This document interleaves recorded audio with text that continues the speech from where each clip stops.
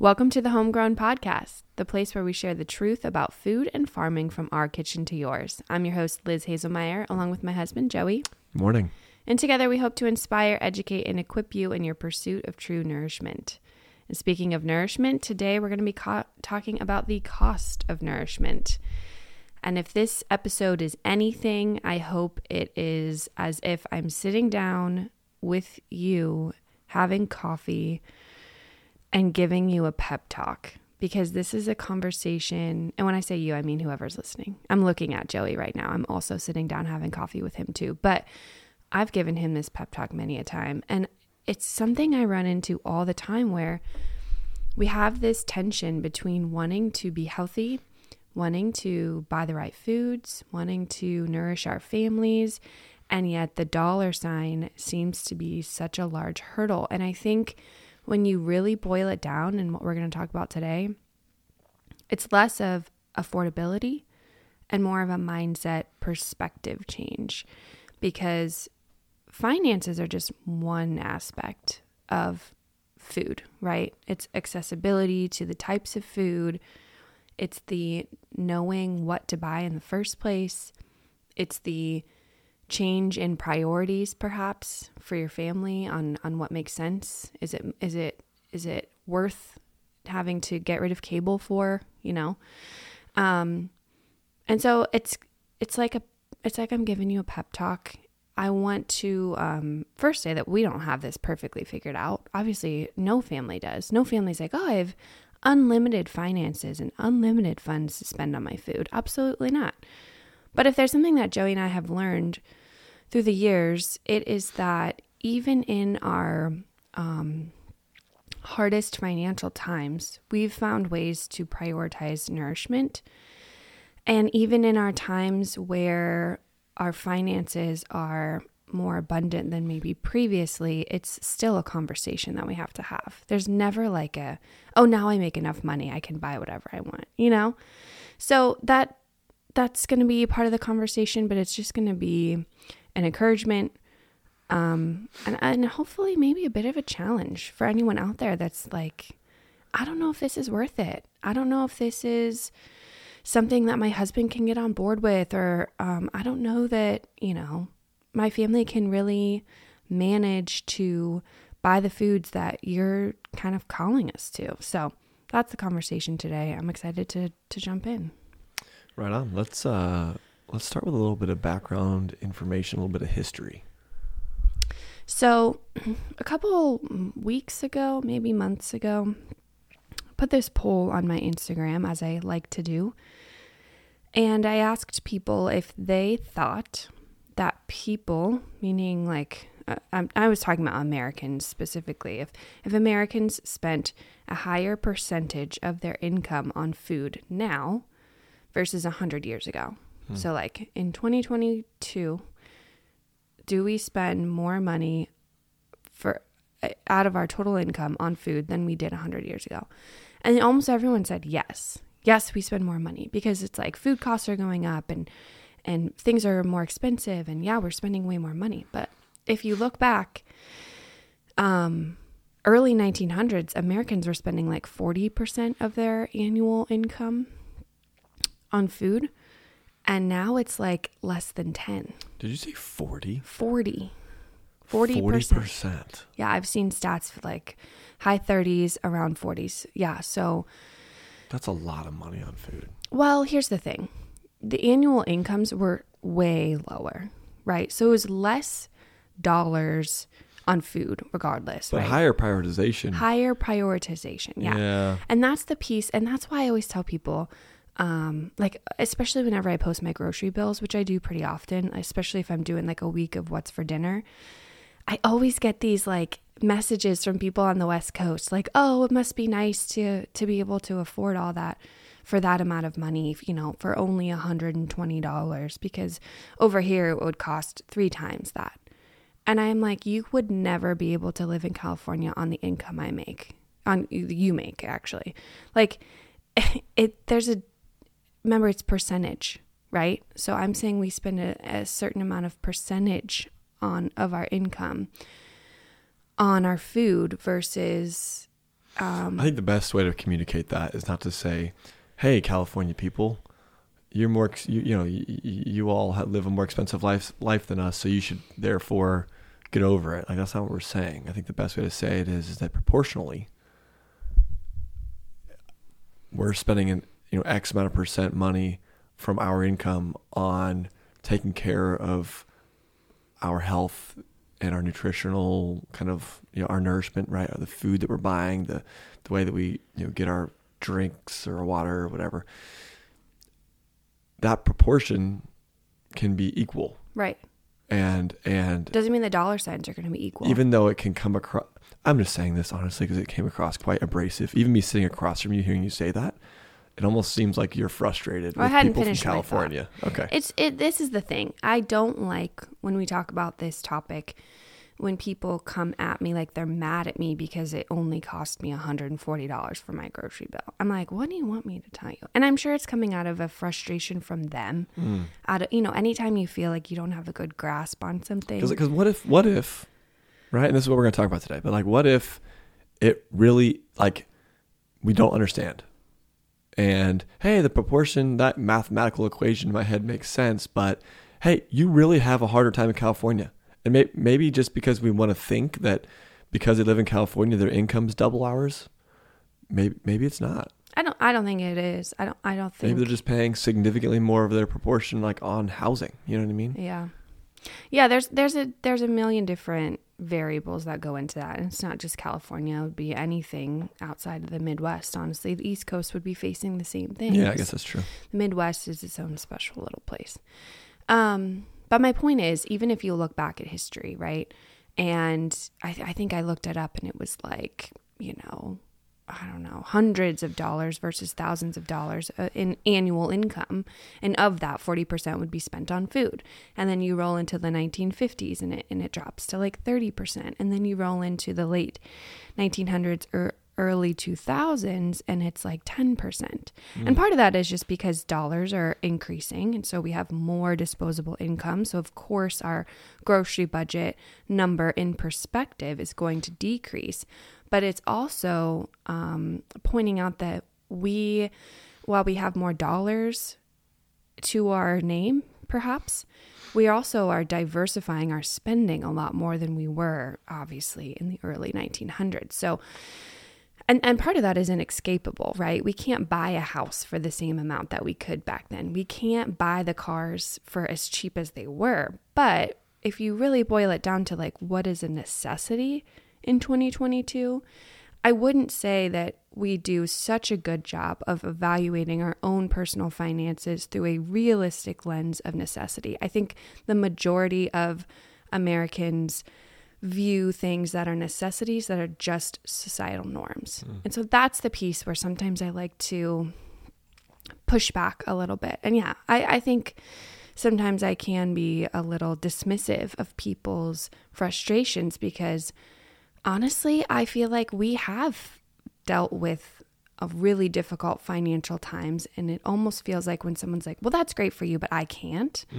I want to tell them like, but you can. I don't want that to stop you. I don't want you to have this mentality that like, it's not possible for you to do that. Yeah. And the prioritization looks different. Like what we're not saying is you can get the exact same things that we're getting in the exact same way. Yeah. And I think that's where this discussion is headed, is that you can focus and hone in on your nourishment. Even if the only way that you're able to do that isn't just through your financial freedom, right? It could be, you have, and we're going to get into this, but we're going to get into this awesome matrix talking through the tension between time versus money. And I think that is going to be really helpful. So that's all I kind of wanted to say to set the stage. I did a rough calculation based on our annual income, and it looks like we fall somewhere between 19.2 and 22.4% of our annual household income goes to food. And I have been very honest with people and said that food costs are our second highest monthly bill. For sure, they are. And we accomplish that in a couple of ways. We, right now, for the time being, we don't have any car payments.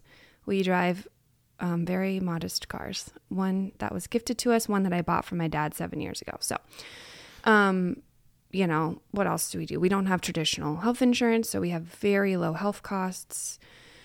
We don't have cable. I mean, there's a million other things that we could say, oh, you spend your money on that, but we choose not to. Now, we also, I'm sitting at a table looking at all of this podcast equipment, there's stuff that we do spend money on that other people don't. I'm not saying we're like the most frugal. I actually think we're like in the middle in frugality, but we've prioritized our food spending. And, I used to try to squeeze our budget to like $80 a week as a family we were a family of 4 back then. I've since expanded my perspective on that. So. Right on. I wanted to jump into a concept that we use in business a lot. And it's this idea of, it's in business, you'll find this concept in churches and in religion. You might find it in a book. I know it as the 5 capitals. And these are the areas of life that take our time, energy, and money. These are the areas of life. These are the 5 capitals that we have swirling around us at all times.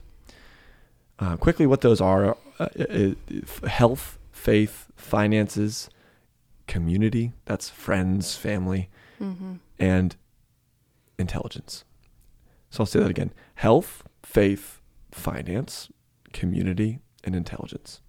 These are all capitals that we have to kind of manage, if you will. Meaning they can be assets or liabilities, right? They are always assets and liabilities. Okay. I mean, if you've ever had a friend, you're like, this friend is a total liability. Or a family member. Yikers. But the 5 capitals, the reason why this is a really fantastic concept, and I don't want to dive too deep into each individual. We can link an article to them if you want in the show notes. Totally. Yeah. I'm sure there's a book on it. There has to be. But the 5 capital kind of idea helps us understand how we prioritize our time, energy, and money. And none of these 5 things can be perfectly managed, or you can't give them 100% all the time. Not all 5. You can't have 100% effort going into your health, your faith, your finance, your community, and your intellectual gains all the time. I mean, you trying to quickly imagine what that looks like is, I have a thriving social life that people can always count on me, and I'm never missing a friend occasion, while also I'm cooking every meal from scratch. I am working out. I'm following fitness routines. I'm running. I'm going to the chiropractor. I don't know. Even some of those within their own categories can be competing, because like you can't have the most thriving friend situation and also be the most present with your family. Like even that's competing inside of it. And that's where we could get really deep into this, but it all just comes down to definition, right? Because you're going to set yourself a goal and a vision of where you want that to be. So success looks different, right? That's true. You're going to have different If the priorities. success of what your community looks like is coming from your friends, if they are defining success for you, well, of course, your friends are always going to be like, well, you're not as good of a friend because you didn't come help me move that one time. Or your family's going to say, well, you were late for Christmas because you had to, whatever. But no, you're going to define it. And so if I think I would push back on that and say, yeah, you can. They're not conflicting, because you're going to ultimately define what having your, relational capital in a good state looks like. And again, health capital, there's faith capital or spiritual capital, whatever you want to call that. That looks like, going to church, reading scripture, whatever, it could be other religions. It doesn't have to be, the one that we're in, but that's a basic kind of human reality, right? And the reason why we bring this up, especially within this conversation, is that there's trade-offs. If you're investing all of your time and effort and money into your money, meaning like, hey, you know what? We have a savings goal, and thus we cannot break that goal. Well, that just means that you're going to sacrifice in other areas to increase your financial strength, right? If that capital is taken priority in a season of your life, and these things are always going to fluctuate, but if it's taken priority in a season of your life, then you're going to be saving money, and you'll probably be spending less on your health or your friends and your family or your community, or you'll be spending less on growing intellectually. But you'll be winning in your financial, or maybe you're investing. So you're taking your cash is going down, but you're investing time, energy, and money into your finances. And then it goes the other way, right? So you're saying, hey, you know what? We've decided that we want to invest time, energy, and money into our health. And thus we've increased our food budget, or we have increased, we went out recently, Elizabeth and I bought workout equipment. That was not in the vein of, hey, we want to boost ourselves financially. That was not a financial capital motivated decision. That was a, hey, I'm willing to sacrifice some financial capital strength so that I can increase my physical health strength. That capital had risen to the top. And it's funny how when you get into that health category, we started with nutrition. It kind of bleeds into all of health, right? So now we love working out, and we're going on walks, and we're reading about it, and that kind of bleeds into the intellectual side, right? And what'll happen is that, again, like I said, these things fluctuate. So, anyways, any questions about that? Any things that you wanted to cover that maybe I didn't? Well, I remember first hearing about this topic actually in church, and we were listening to a sermon on it, and I remember it sort of being posed as like, hey, you have these 5 pools of capital, and there's something that you can sort of wield. So it's not just like, hey, it's either depleting or increasing, but it's like, hey, these can be resources to you. And if you look at them as resources, then it's going to sort of motivate you to pour into them. So like, if your spiritual capital is super low, that's going to affect your family capital. That's going to affect the other areas, I guess. Yeah. Like they can, yeah. So I think that's something where I'm always like, okay, which one is they sort of trickle into the other. Totally. They totally do. But also, you can't expect growing financial capital to grow your marriage. What do you mean? So, hey, we're making more money now. I just love you so much more. Oh, yes. There are times wherein you have to make intentional sacrifice. You have to spend your capital. You have to make you have to spend your capital. And that can be, you're spending your intellectual capital, meaning, you know what, this morning I'm not going to read because, or at least I'm not going to read my, sales book or my marketing book or my whatever book, because Elizabeth and I are going to go downstairs and record a podcast. And so I'm going to sacrifice that time for something else.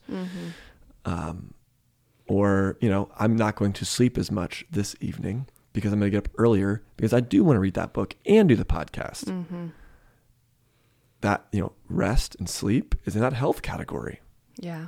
So they do trickle into each other, right? If you are not getting enough sleep on a regular basis, you will see it start to play out in all of the categories. Yeah. If your health declines, you'll see it play out into all of your categories, even into finances, because all of a sudden you're in the hospital and you're spending money on your health, right? Yeah, it's true. They all do play into each other, but at the same time, it's not a perfect equation. You're constantly having to step back, zoom out, and look at the 5 and say, where am I currently dedicating most of my time, energy, and resources? And, where could I use some improvement? Where should I spend my capital and where should I increase it? Correct. Absolutely. So another final reason why we're bringing this kind of concept up is it is a way to help you focus on nutrition, because one, there's ways to focus on nutrition that aren't just through money. And that's something that I really want to talk about today, is that you don't have to have money to focus on nutrition. When I say focus on nutrition, I think the first thing people think is, well, I go to Kroger and I start buying all the expensive food. Yeah. Or I go to my grocery store and buy all the expensive food. That's not it. There's other things we can be doing. Understanding macronutrients. And we're going to get into this, and this is a great segue. You mind if I move us on? Yeah, let's go. This is a great segue into a little matrix I drew up. And again, my life is built on concepts like the 5 capitals and matrix that can help me define the tension between two ideas. So I call this the time versus money matrix, right? So if you can imagine two sides of a graph, one is, hey, I've got high time, I've got a lot of extra time, but I've got low money. And the other side is, I've got a lot of money, but low time.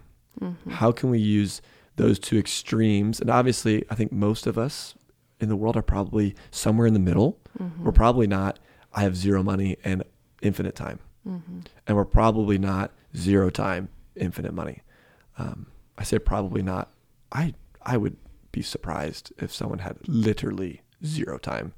Can you wake up 15 minutes earlier? Like that again, if you're working, I don't know, maybe you do have zero time.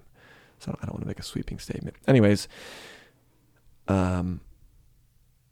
what's on the time side? On the time side, the first one and the biggest one, the one that I think you and I are most passionate about is education.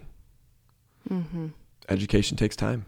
Yeah. So if you're like, I don't have the money or the budget, I actually did a post on this recently where I had two sort of sides of this post. And one said sort of like non-helpful ways to view food, right? And it was like the quote, I can't afford that. Okay, well, what if you can't afford X, Y, Z?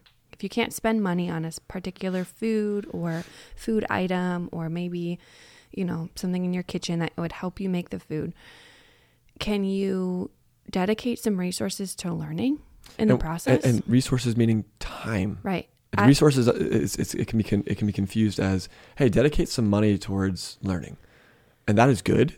And there are cheap ways to do that. Yours truly has some resources that are affordable that help you learn.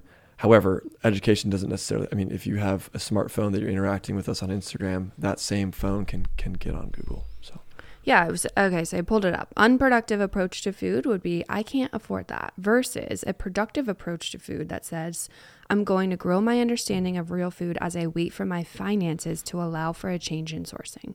So even if you're like, I can't afford raw milk right now, I can't afford those good eggs, I can't afford X, Y, Z, can you get a book from the library for free and read it? Can you hop on your iPhone or your whatever smartphone or your computer, or go to the library and use their computer and listen to a podcast? Another unproductive thing is to say, I can't access that. Okay, well, what do you have access to, right? So it's like just changing the question a little bit. Totally. And that education again, hey, I might not be able to buy the, I may not be able to import or ship the all grass-fed, grass-finished half cow from Wisconsin, right? I might not be able to order that online and pay for it. I might not have the money to own a deep freezer that I can store that in. I may not have the money to eat steak at all.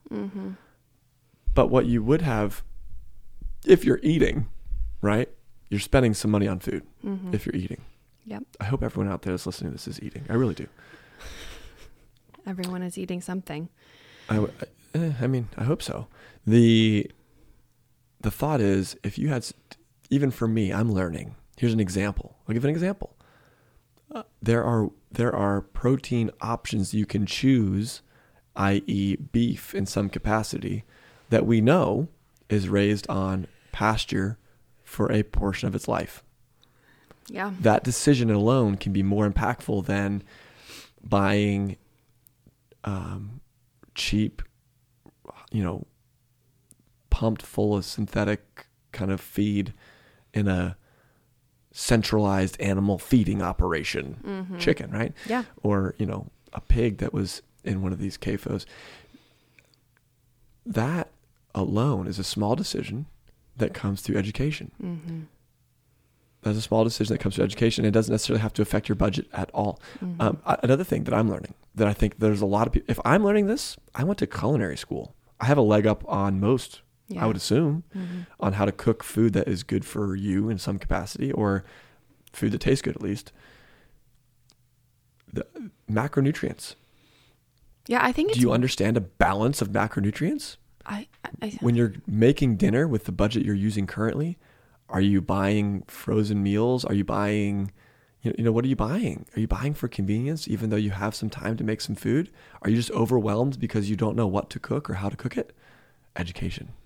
I do think it's really odd that you guys didn't cover that in school. No, we did. We talked about macronutrient stuff in school. To balance a plate, right? To balance a meal. Yeah, we did. Okay. We talked about that. There was some stuff that you and I have discussed that we didn't, go over. I mean, we went over the treatment of animals. We watched the videos of how animals can be poorly treated. We watched that kind of stuff. Yeah, we saw that in culinary school. Yeah. Okay, so another piece on the time is if you have low money, high time, right? Well, it's not. I won't use the word always, but it's typically cheaper to buy the raw material and cook from scratch at home.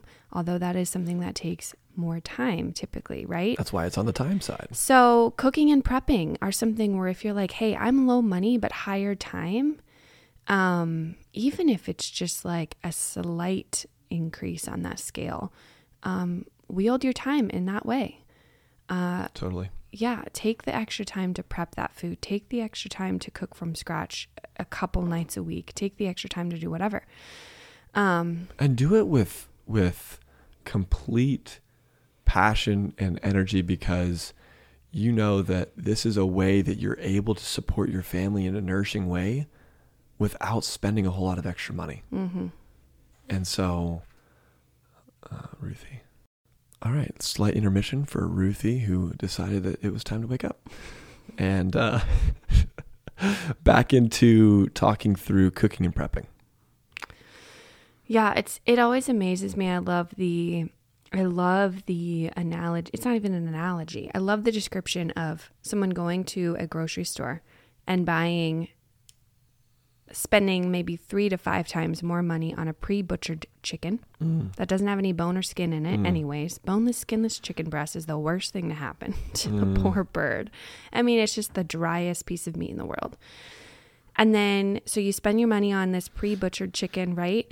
Maybe because you don't have the education to break it down. It all starts there, but you're right. And then it kind of comes into this practical cooking and prepping. And then you have to go to the soup aisle and you have to buy a carton of like anywhere from $3 to all the way like $13 broth, right? If you're making a soup or something, versus maybe you spend, it used to be like $8 for a whole chicken. Now it's anywhere between like $15 to $30 on a whole chicken. And then you have, not only do you still have that breast meat, but you also have all the other parts of the bird. You have the bones, the connective tissue, the skin, and you can make a stock out of that. And that is something that, it takes more time. Minimal more time, but more time. And it is also sort of layered, right? Because you have to have the educational piece, the even know-how. I can't tell you how many people are like, I don't know why I never thought to make my own chicken stock on a weekly basis. It's a life changer. You can use it to cook rice. You can use it to drink as a beverage to support a healthy gut. You can use it. Soup, stocks, sauces. I mean, chicken. Oh my gosh, everything. Yes. But it's just such a simple example because most of us have access to some sort of whole chicken. Now, does it have to be the most incredible whole chicken in the world for you to benefit from that process? No. Like we need to drop some of this like purist mentality, right? We want to push for the right type of chicken or the right type of bird. But if we're constantly coming up against hurdles or obstacles, let's ask ourselves if it really matters, right? Small steps will take you to amazing places. Yeah. So if you can begin with, you know what, this isn't the ideal, whatever approved bird, but I broke it down myself. Mm-hmm. I made stock out of it. I am taking control of the food that we're producing and eating in our home. That is one of the small steps that you need to take to get to a place where where eventually you look back and you're like, look how far we've come. Yeah. It is overwhelming to look at what the ideal kind of nourishing life might look like. This I have, land and I have livestock on the property. Mm-hmm. And try to think of, how am I going to get there? Well, you start small. You got to start small. You got to start somewhere. You got to start by getting some education on and getting some cooking and prepping. The next thing is we have shopping, gardening, sourcing. Yeah. And before we even get into that, I sort of just had an epiphany, right? Because if you took someone in a situation like we were maybe 7 years ago and you just threw more money at us, we would just be buying more of the wrong foods. And so as an encouragement to anyone who's like, I just need more money to solve my problems, that might be a part of your problem. Yes, like you might have a financial piece that needs to also resolve. But I'm thankful that we weren't just thrown more money and that we had to sort of learn the foundational principles first. And then we had to learn how to scratch cook this stuff first, right? Because you can't go from A to B and then not have any sort of thing in the middle. So if it is time you need to free up, that's a way that I feel like really boosted our concentration and ability to wield our finances in the most effective ways, because we kind of hit some of these things because we were low money, higher time. Yeah. Okay. So not like that high. Yeah, we weren't 0, 100. Oh yeah. I mean, we had kids. We had daycare to pick kids up from. Yeah. We both worked full-time jobs. Yeah. It wasn't like we're sitting around like, well, I guess we'll spend 6 hours figuring out how to make a sourdough loaf from scratch. It had nothing to do with that. No, it was in the margins. And maybe that's something we can talk about for a minute, is like the time piece is in the margins. It was, while my baby was napping, I was listening to a podcast or I would go, read a book here and there whenever I had time, or I would watch a documentary with my kids, and I would have them like on the couch next to me, or, it's not this, it's never an abundance of either time or money, but it's which one you're willing to spend to invest. So at that point in our lives, we were willing to invest our time more so than our money because we didn't have it. So shopping and gardening, and sourcing, this is one where, we did a whole podcast on sourcing and it's something we talk about a lot, but it can be time consuming to think through, what do I have in my farm order? Do I need to go to this store to get this food item? The garden itself is time consuming. I drive over to my parents' house every single day to water that garden, and I won't get anything from it for a couple more weeks, right? So then you weed it and you plant it and all these things. So growing your own things is sort of in the same category as cooking from scratch, right? Starting with the most raw material. Talk about a seed and some soil. That's pretty raw material. And I mean, if you had less time to garden, we could talk about the other side of that spectrum, but think about the things you can do with 20 minutes a day, or things you can do with an extra 35 minutes. Maybe you can drive to that store and pick that up. Maybe you can spend the hour a week it takes to drive to your herd share drop point, but these things are time. Right on. The, if you find yourself on the, I have time, but I don't have money side of the matrix, and or you feel as though you're on the side of, I have more ability to spend time than I do money. These are some things that you can get after to continue making small incremental steps towards a more nourishing life. Now let's get to the other side. Let's say, hey, I feel like I don't have very much time. but I could dedicate some money. Yeah. There are people on both sides. There are people on both sides of this matrix. What are some things that people can be getting into that will help push them in the right direction if they don't have a ton of time to dedicate? But they have finances they're willing to invest. The education piece is still there, but it just looks different. For this one, if you have less time to read a whole book, maybe you're investing in purchasing a course that can give you the overview of like 8 to 10 different books. That maybe that course takes you 3 hours to work through, but reading the 8 to 10 books would take you 3 weeks, right? So you're sacrificing some financial capital because you don't have the time, or maybe you don't want to spend the time.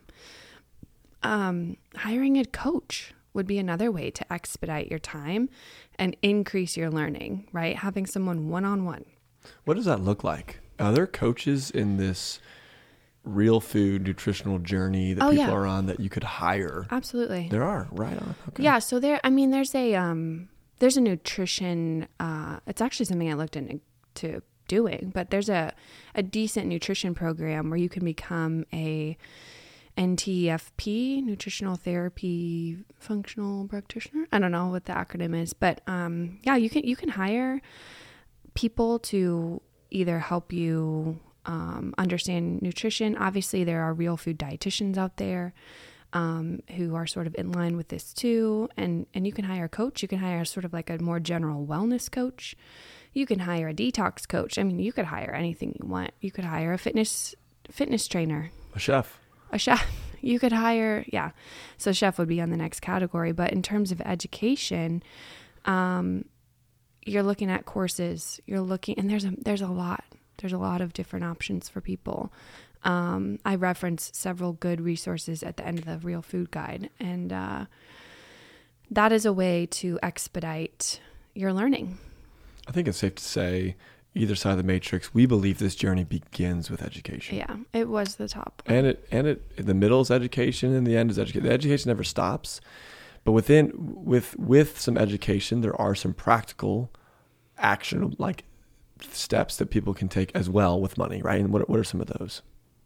Wait, repeat that question again. So you can have education, but there's also some things that you can go spend money on to pursue nutrient-dense foods if you have more financial freedom. Yeah. And I'm asking I have them written down. You want me just to say them? Sure. Okay. So like one of those would be like a food delivery company. So if you do want to order foods that may be more nutrient dense rather than going to your grocery store, if it's harder to find those things, right? Hey, I don't have any, farms near me. Well, if you have a little bit of financial freedom, there are companies out there that can deliver this awesome, properly grown foods to your door. Mm-hmm. And while that's not the easiest thing for anybody to pay for, that is an option. Mm-hmm. And get into some of that. Like what kind of foods do you know of that can be ordered? Oh my gosh, you can order anything. You can get like really great meat delivered to your door. You can get whole meals delivered to your door. Whole meals that are nutrient dense. Yeah. What's a company that does that? You'd have to like dig in, because a lot of them will offer like you can either get like a paleo version or a keto version, so like you have to weed through some of that. But there are some good options you could find. I would look for something that's typically using organic ingredients. I would look for something that's not using a bunch of seed oils. And then other than that, as long as it's your veggie, your fruit, your meat, you're pretty much good to go. You could, there was even someone locally, right, that was doing meal prepping for people, that she would go shop, come into your house, prep all your food, and then you'd have it for the week. And that's where I put down the idea of having a chef. It's like you could theoretically find somebody, if you had the resources, absolutely, that would come in, do your shopping, do your cooking, and get you all set up and ready to rock and roll. And again, it's you're looking at those capitals and you're saying, where can I make a sacrifice to increase this part of my life? And I think ultimately I'm also saying is that if there's other areas of your life that need to be prioritized more than another area, that is totally up for you guys to decide. I am by no means saying that health is the number one and that you have to let everything else slide. I'm just saying that this is one of the ways to look at it if you were interested in prioritizing it some more. I think a quote that I have written down here as we kind of tie a bow on the money side of the matrix, unless you had something else, was I often hear people say that money is going to free up time. If I just had more money, it would free up time. In my experience and the people that I know, this has never been true. Yeah. Ever. This has never been true. I know for us, it's always been a balance of either more time or more money. It's always been on one side of that scale. And so, but it always feels like whatever thing you're lacking in, it always feels like if you just have more of that, that's your solution. It is funny how that works. If I just have more time, I can blank. If I just have more money, and then all of a sudden you move into a stage of life where you have more time or you have more money. And if you didn't spend the moments where you lacked in that, preparing for that time, then you're not going to spend it correctly. You know, it's the same analogy I just gave of like, if you would have just thrown more money at us 5 years ago, we wouldn't have been spending it the right way because we wouldn't have known. Totally. Let's get into some nutrient value versus monetary value conversation. Yeah, this is one that I think does a really good job of shaking people from like what is typically maybe in their grocery cart, because it's the standard American diet is very much like it can be grain heavy, it can be grain central. But if you think about kids specifically, right, what snacks are most kids consuming? Cheerios, Goldfish, granola bars, Cliff bars,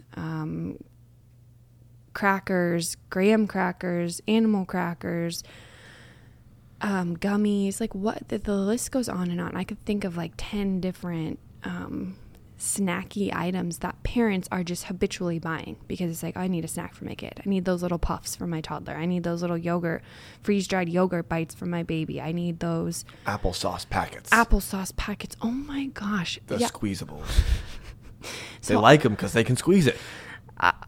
Our kids have just, I would say Ruthie and Ray have not really they haven't really participated in the whole squeeze movement, right? Because I was like, why do my kids need to learn how to eat from a pouch? That's not a skill that they need when they're older. And then the other day, what did you say Ray did? So over at my parents' house, my mom was watching Ray. Ray's a little, she just turned 2. She's 2-year-old, and she's our rambunctious, savage daughter that we call her Sturdy. She falls down, she looks at me, and she grunts through the pain. She says, I'm okay. I'm like, right on.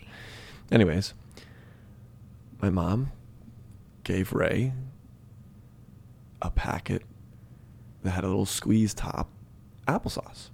As she gives her other grandchildren, and That's what grandparents do. And we love that. Everyone eats it. Ray does not get these at home. Ray does not get anything even close to that at home. Ray gets applesauce in a bowl with a spoon. Yeah. And Ray eats the whole thing and then, chucks the spoon. Yeah. Anyways, Ray takes the packet, bolts. And Ray's very fast, very, ready to get some, directly to the living room where her older sister's shoes were. And my mom said in the 10 seconds that she was chasing Ray to try to get the applesauce packet from her, she had filled both of Ruthie's shoes with applesauce. Anyways, you can spend like a small premium on the applesauce squeeze packet.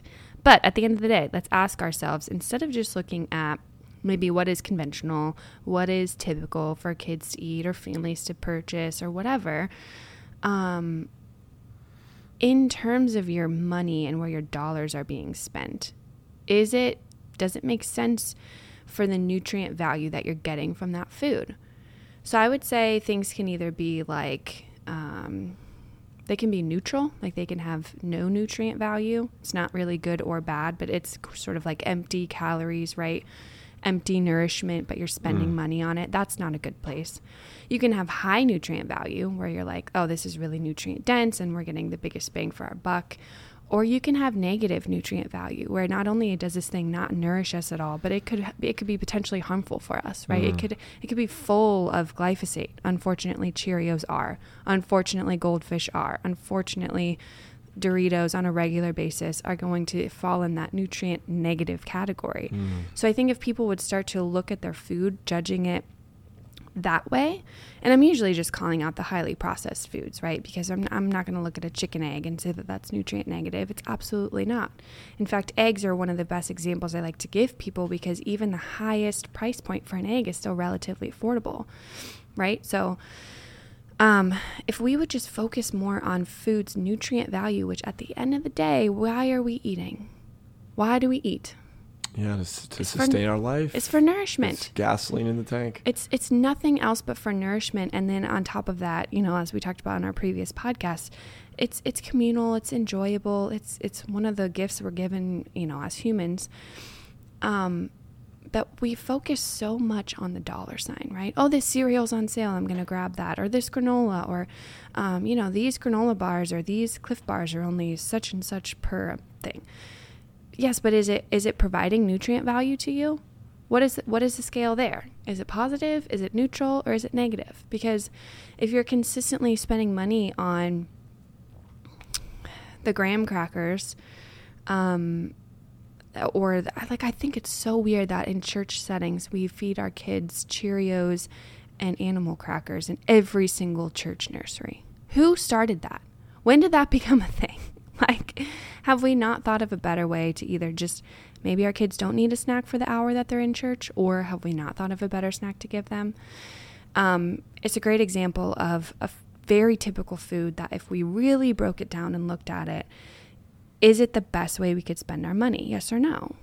And so, high quality nutrient value isn't always more expensive, but sometimes it is. Like for us, raw dairy, yeah, it is higher. It's a higher price point for us, but it's an incredibly high nutritive value.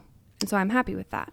I love this concept, because what we're doing is we're telling people that when you go to the store, or when you're going to shop, or when you're going to source food in any way that you source food, whether you're out to eat, you're at the grocery store, or you're shopping online, even picking plants for your garden, you can be looking at it in a way of nutrient value rather than looking at it purely from just monetary value. And so I think there's a balance there, right? It's the same thing as, it's also almost like another matrix, where you can be looking at things that are nutrient value, their nutrient value and their monetary value simultaneously, and making the best decisions for you. Yeah. Right? It might be that prioritizing monetary value in this realm because the nutrient value is kind of there, or saying, hey, you know what? I'm going to think less about the monetary value of this item because the nutrient value is so much more critical. So here's a great example of that.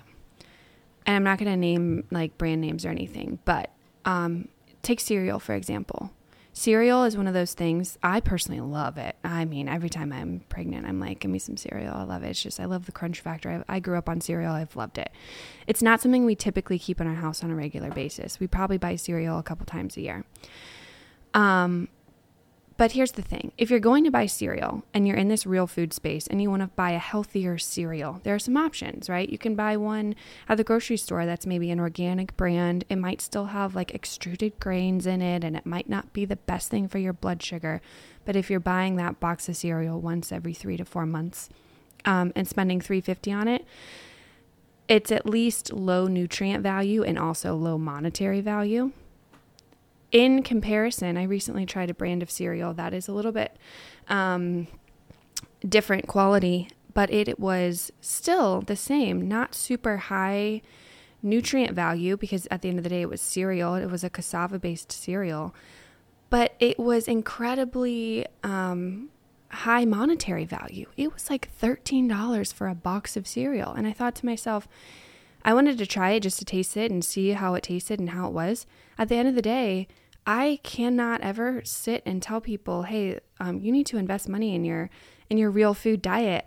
By the way, if you're going to buy cereal, make sure it's at least $13, right? Because that's a low nutrient value food regardless. Even if you get the highest quality of that cereal, I think that $13 would be better spent on a chicken or a couple packs of bacon, or, a couple cartons of eggs at the end of the day. Right. And so that's an option where I'm like, hey, buy the cheaper cereal, because if you're going to eat cereal regardless, at least don't spend your hard-earned dollars on it. That's a perfect way to use that concept. That's a great example. That's a great example. And right on. Anything else before we wrap this thing up? No, I think we covered it. And obviously, as with every topic we cover on this podcast, we'll have more conversations like this again. Yeah, this is a running conversation. This is something that we are continuously educating ourselves in. This is not by any means the one-all, be-all food cost conversation. No. I do love your quote, though. Food was never meant to be cheap. And that's not, I want to define that for myself a little bit, even after our conversation, and saying that doesn't mean, hey, if you don't have money, you're screwed. Yeah, absolutely. What that's saying is that nutrition and health, that capital comes at a cost of other capitals. Mm-hmm. And those capitals can be your finances, could be your relational capital. Hey, I spend a little bit less time with friends. I still have friends, hopefully, whatever. But because I'm spending more time shopping and prepping. Hey, you want to come over tonight? It's like, no, tonight I'm gonna be cooking dinner at home. Or, hey, we're gonna go out to eat. No, I'm gonna cook dinner tonight. Or yeah, that's a great example, right? Is maybe it impacts your financial or your relational capital because you're opting out of something, or you're like, hey, I'm going to work this extra hour so that I have the financial capital so that I can spend my financial capital to increase my health capital. Yeah. Yep. I love that. Speaking of investing in capitals, we have some awesome things for you all to do such a thing. On homegrowneducation.org, we sell some books. We've got some curriculum that are built out for you to help you on this journey. We've got curriculum for kids aged anywhere from 5 to 12. Yeah. Get on there, get after that. Those things are a great way to get yourself on the path, but also your kids towards a better understanding of nutrient-dense foods. Mm-hmm. In addition, get yourself the Real Food Guide. That's just almost like a cheat sheet, if you will, of I want to have the educational resources at my fingertips from a reliable source that is out there, spending a lot of that time growing in intellectual and health on a regular basis, and then sharing it. Mm-hmm. And that's what we do. That's why we have this podcast. That's why this podcast is free. And then finally, we created What's for Dinner. I know that we're going through the What's for Dinner week 3 right now. Week 3 right now.